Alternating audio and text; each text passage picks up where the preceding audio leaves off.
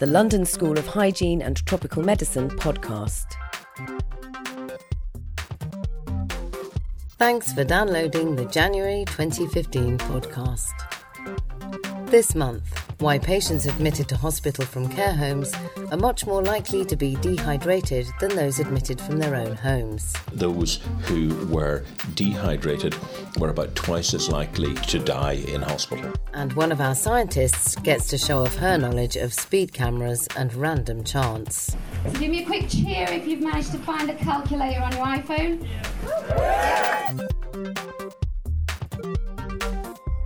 Researchers from the school are about to conduct clinical trials of a new vaccine for the Ebola virus. The trials in Europe and Africa will assess the safety and efficacy of the promising Prime Boost Ebola vaccine. As part of this, school researchers are also coordinating a project to overcome the stigma surrounding Ebola and suspicion of vaccines in general. Dr. Heidi Larson from the school has just come back from Sierra Leone and told us more.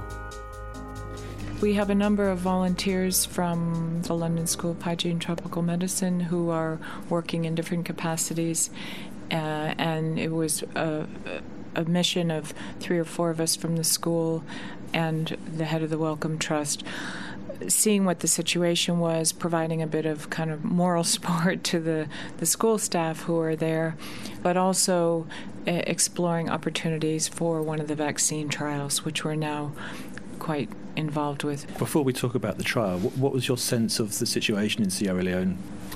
Well, it was a very interesting time to be there because a number of people, quite independent of each other, had the sense that things had really started changing in the previous 2 weeks from when we were there.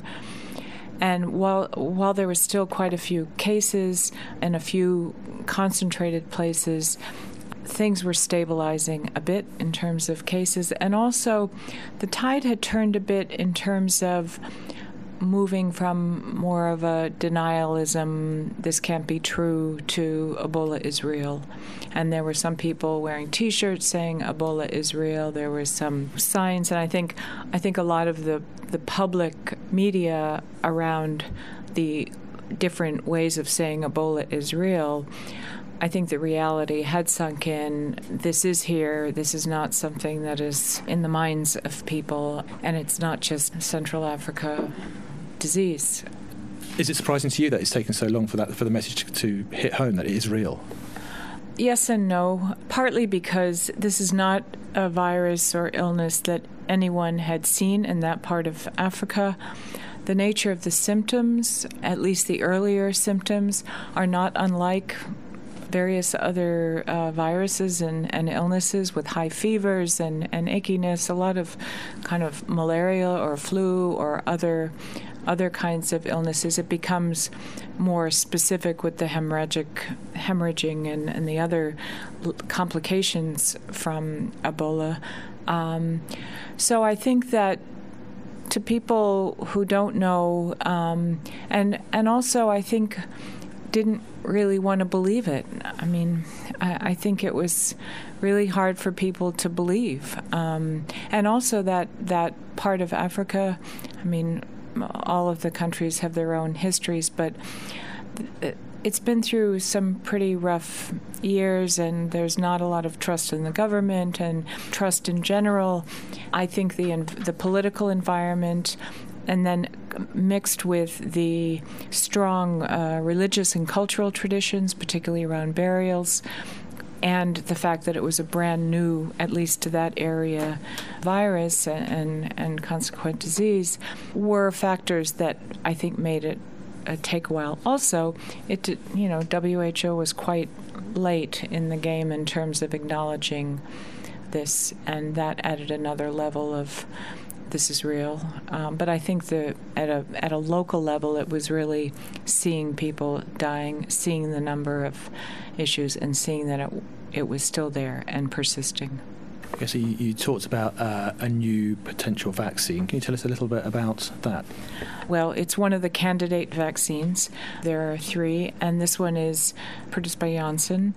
and it will have what they call a prime and a boost, like a number of childhood vaccines. They have a first one and then a follow-up boost.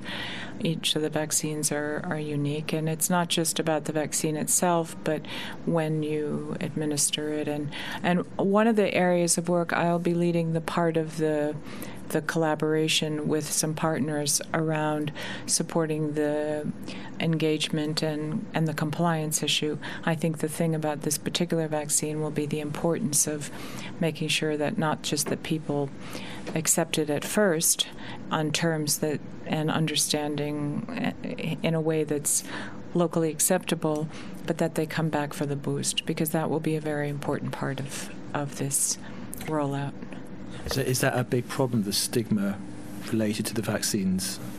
Stigma is an issue, but I think part of it is more the anxiety about a vaccine, and I think some of the questions coming up is, is this something that can give us Ebola? I mean, there's always a mix of issues, some of which are consistent with other vaccine anxieties, but in this particular environment, I mean, immunization in general has dropped dramatically, and I think it's anxieties about going into health centers in that environment with Ebola circulating. It's a concern, but we have yet to start the actual local listening, which I've been mostly trying to gather as much information as we can from colleagues and other partners on the ground. So how do you go about doing something like that, getting the trust of the people on the ground in a new vaccine which hasn't been tested out before? Well, I mean, the most important part is to identify who are the local trusted networks, because at the end of the day, they're going to be the ones who need to carry the message and support the follow-up in particular. So I think that's going to be really a matter of understanding who's who on the ground, who are the right colleagues, and that will come from we're working with other local organizations and international organizations, and of course the government, the Ministry of Health, and Ebola is also, at the level of the head of state, because it's really cutting across all ministries. So it's not just one player that needs to engage, it'll need to be a number of them. So it's complex, but I think we're building good relations, and that's the part of it that we've already been doing some advanced work on. That was Dr. Heidi Larson, and you can hear an extended version of that interview at lshtm.ac.uk. The London School of Hygiene and Tropical Medicine podcast. New research by the school suggests that patients admitted to hospital from care homes are much more likely to be dehydrated than those admitted from their own homes, and those dehydrated patients are significantly more likely to die in hospital. We spoke to study co-author Martin Mckee, Professor of European Public Health at the school, to find out more. One of my colleagues, Dr. Tony Wolfe, who's an intensive care specialist in a hospital near London, had realised that a large number of patients were coming in with high levels of sodium in their blood, being admitted to hospital. I wondered what was going on, what was the reason behind this. So when he looked in more detail, he found that many of these patients were coming from postcode sectors, small areas of the surrounding area, where you would normally expect maybe one or two patients each year from a particular postcode, but there were a lot coming from them. And when he looked in more detail, he found that these were predominantly the areas in which there were nursing homes, care homes. As a consequence of that, we looked in more detail and we worked together to match the patients admitted to hospitals to the care homes and to collect the other data about them, their age and their gender and whether they were an emergency admission or whatever. And what did you find when you started looking in more depth? What we found was that people who were admitted to hospital from a care home were about 10 times more likely to have a high level of sodium on admission to hospital. Now, why is this important? A high level of sodium is a marker of dehydration. These are people who had too little fluid in their systems, and almost certainly a pointer to them not drinking enough. What sort of numbers are we talking about here? Is this a very serious problem in care homes? Was it everyone coming from a care home compared to people that were coming from their own homes? We looked at about 20,000 patients in total, but of those, only about 2,500 were admitted from care homes. What we found among those admitted from care homes were that about 12%, which was about 450 altogether, were coming in with the high sodium as a marker of dehydration. Among people admitted from their own home, which is the vast majority, only 1% had a high level of sodium. This sounds like a pretty significant difference. Is there any impact on people's health if they come into hospital in this kind of state? It's a highly significant difference. Now, of course, we did have to adjust for other factors. People in care homes do tend to be a little bit older and they tend to be frailer. They're more likely to have dementia. So we took account of all of that and we found that those coming from care homes were 5 times more likely than those from their own homes to have the high sodium and therefore the dehydration. It is important because dehydration is associated with a number of problems. People tend to be more confused. It's associated with worse outcomes. And in particular, what we found was, again, after adjusting for all sorts of other factors, that those who were dehydrated were about twice as likely to die in hospital. This sounds pretty serious. What do you think is going on in the care homes that is leading to these patients becoming dehydrated? We were unable to look at what was happening in the care homes because we only saw the patients once they got into hospital. But it does tie in with a lot of anecdotal evidence that patients in care home, residents of care homes often do not get enough fluid for a number of reasons. So, for example, the individuals themselves may be reluctant to drink because it's difficult to go to the toilet when they need to. They may not get the support that they want. But unfortunately, we also have heard stories of how the staff in the care homes may be restricting their fluid or deliberately not encouraging them to drink because they know that if they do, they may wet the bed and need to be cleaned up. In the area that you looked at, you've just looked at one area in London. Do you think that this might be a more systemic problem across the country? Is there any other data to support that? This is the first time that this has been documented as a problem of patients coming from care homes to hospitals. We clearly state the need for more research to look at this. It will be different in different parts of the country simply because hospitals have different numbers of care homes in the surrounding area. So, for example, this was a hospital in the outskirts of London where there are a large number of care homes with elderly people living in them. If we were to go right into the centre of London where property prices are very high, there are very few care homes. So the big London teaching hospitals would have very few patients coming to them from care homes.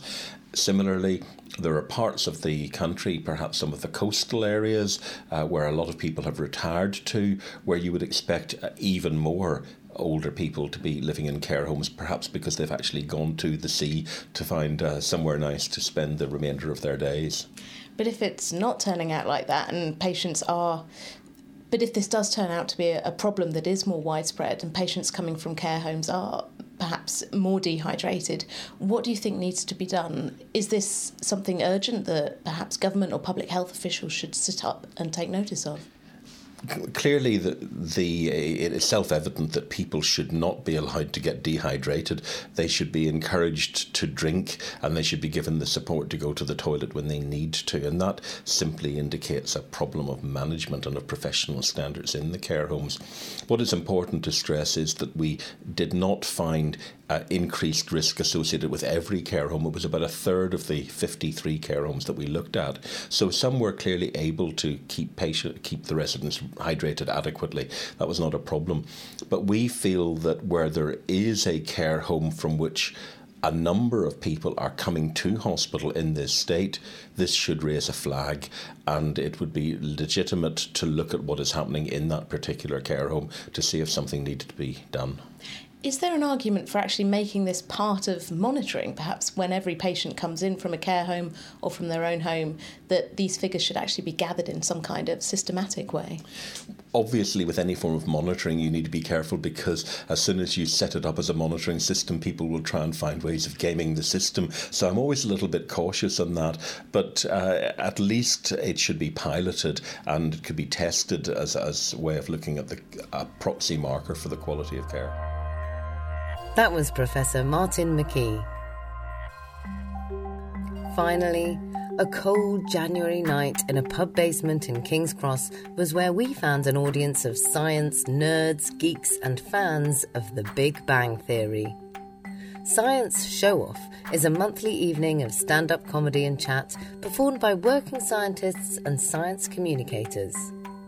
Jennifer Rogers, who's a medical statistician from the school, took up the challenge and combined statistics and speed cameras to explore the confusion between causality and chance.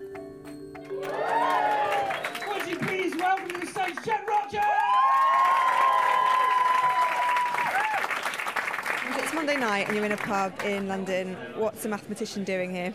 I'm not really sure, to be honest. Science Show Off is a really good event that talks about science events, but this one's got a special maths focus. And as someone who does quite a bit of public speaking in maths, they brought me along to talk about stats. So, give me a quick cheer again if you use an iPhones. Yeah. So you're all members of a town and you're worried about the number of road accidents.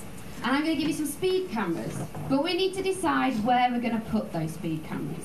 And the typical strategy that gets used is to look at where the accident hotspots are, where are the black spots happening, and we're going to put our speed cameras there. So everyone with an iPhone, I want you to look at your calculator app. So it wouldn't be a maths show without a calculator. So give me a quick cheer if you've managed to find a calculator on your iPhone. Woo! Now, if you look next to the 0, you'll see there's a button that says RAND on it. And if you press that a number of times, you'll see that that is actually a random number generator.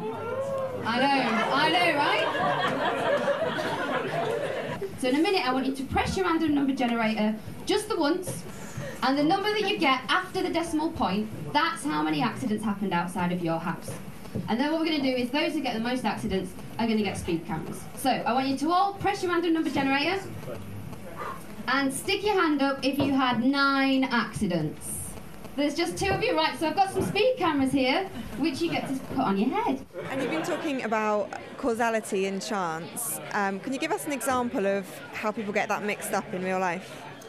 I think a lot of the time you don't know underlying probabilities. All you see is the data that's put in front of you, and it's very easy sometimes to tell a certain story with data without thinking about what is the chance going on underneath it.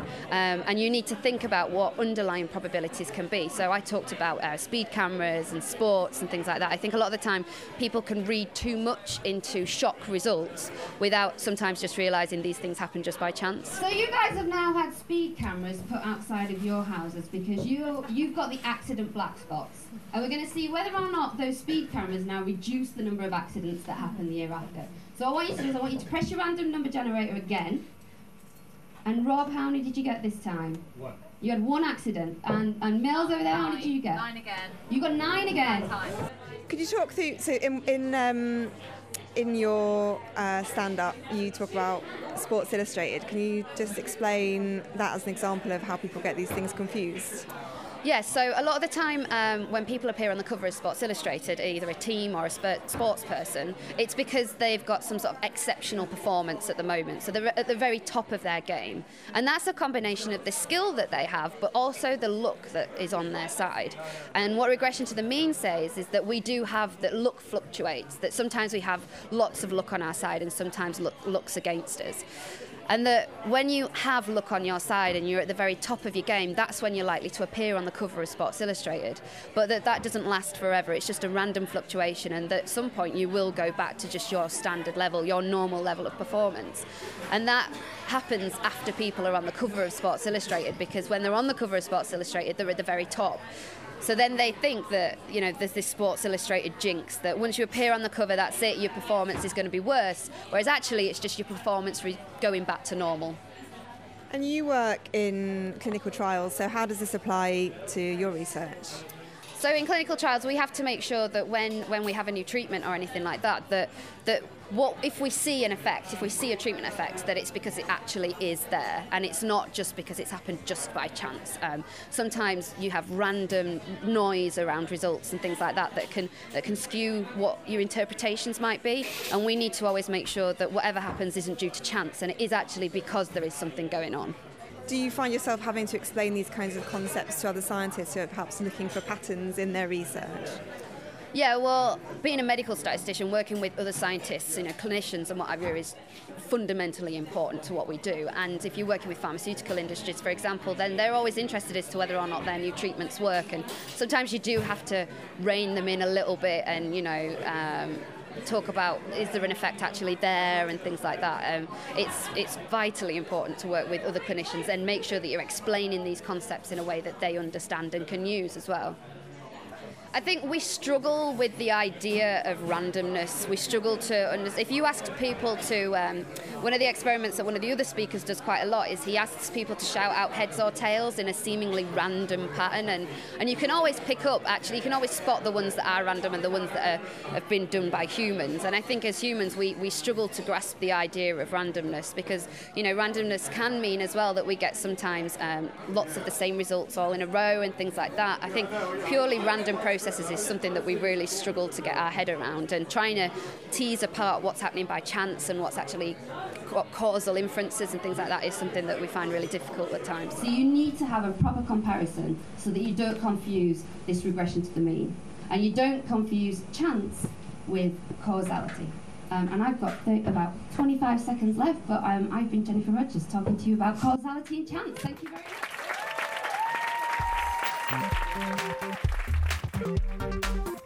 That was Jen Rogers. As always, you can hear extended versions of the interviews as well as watch videos on our website at lshtm.ac.uk. Thanks for listening.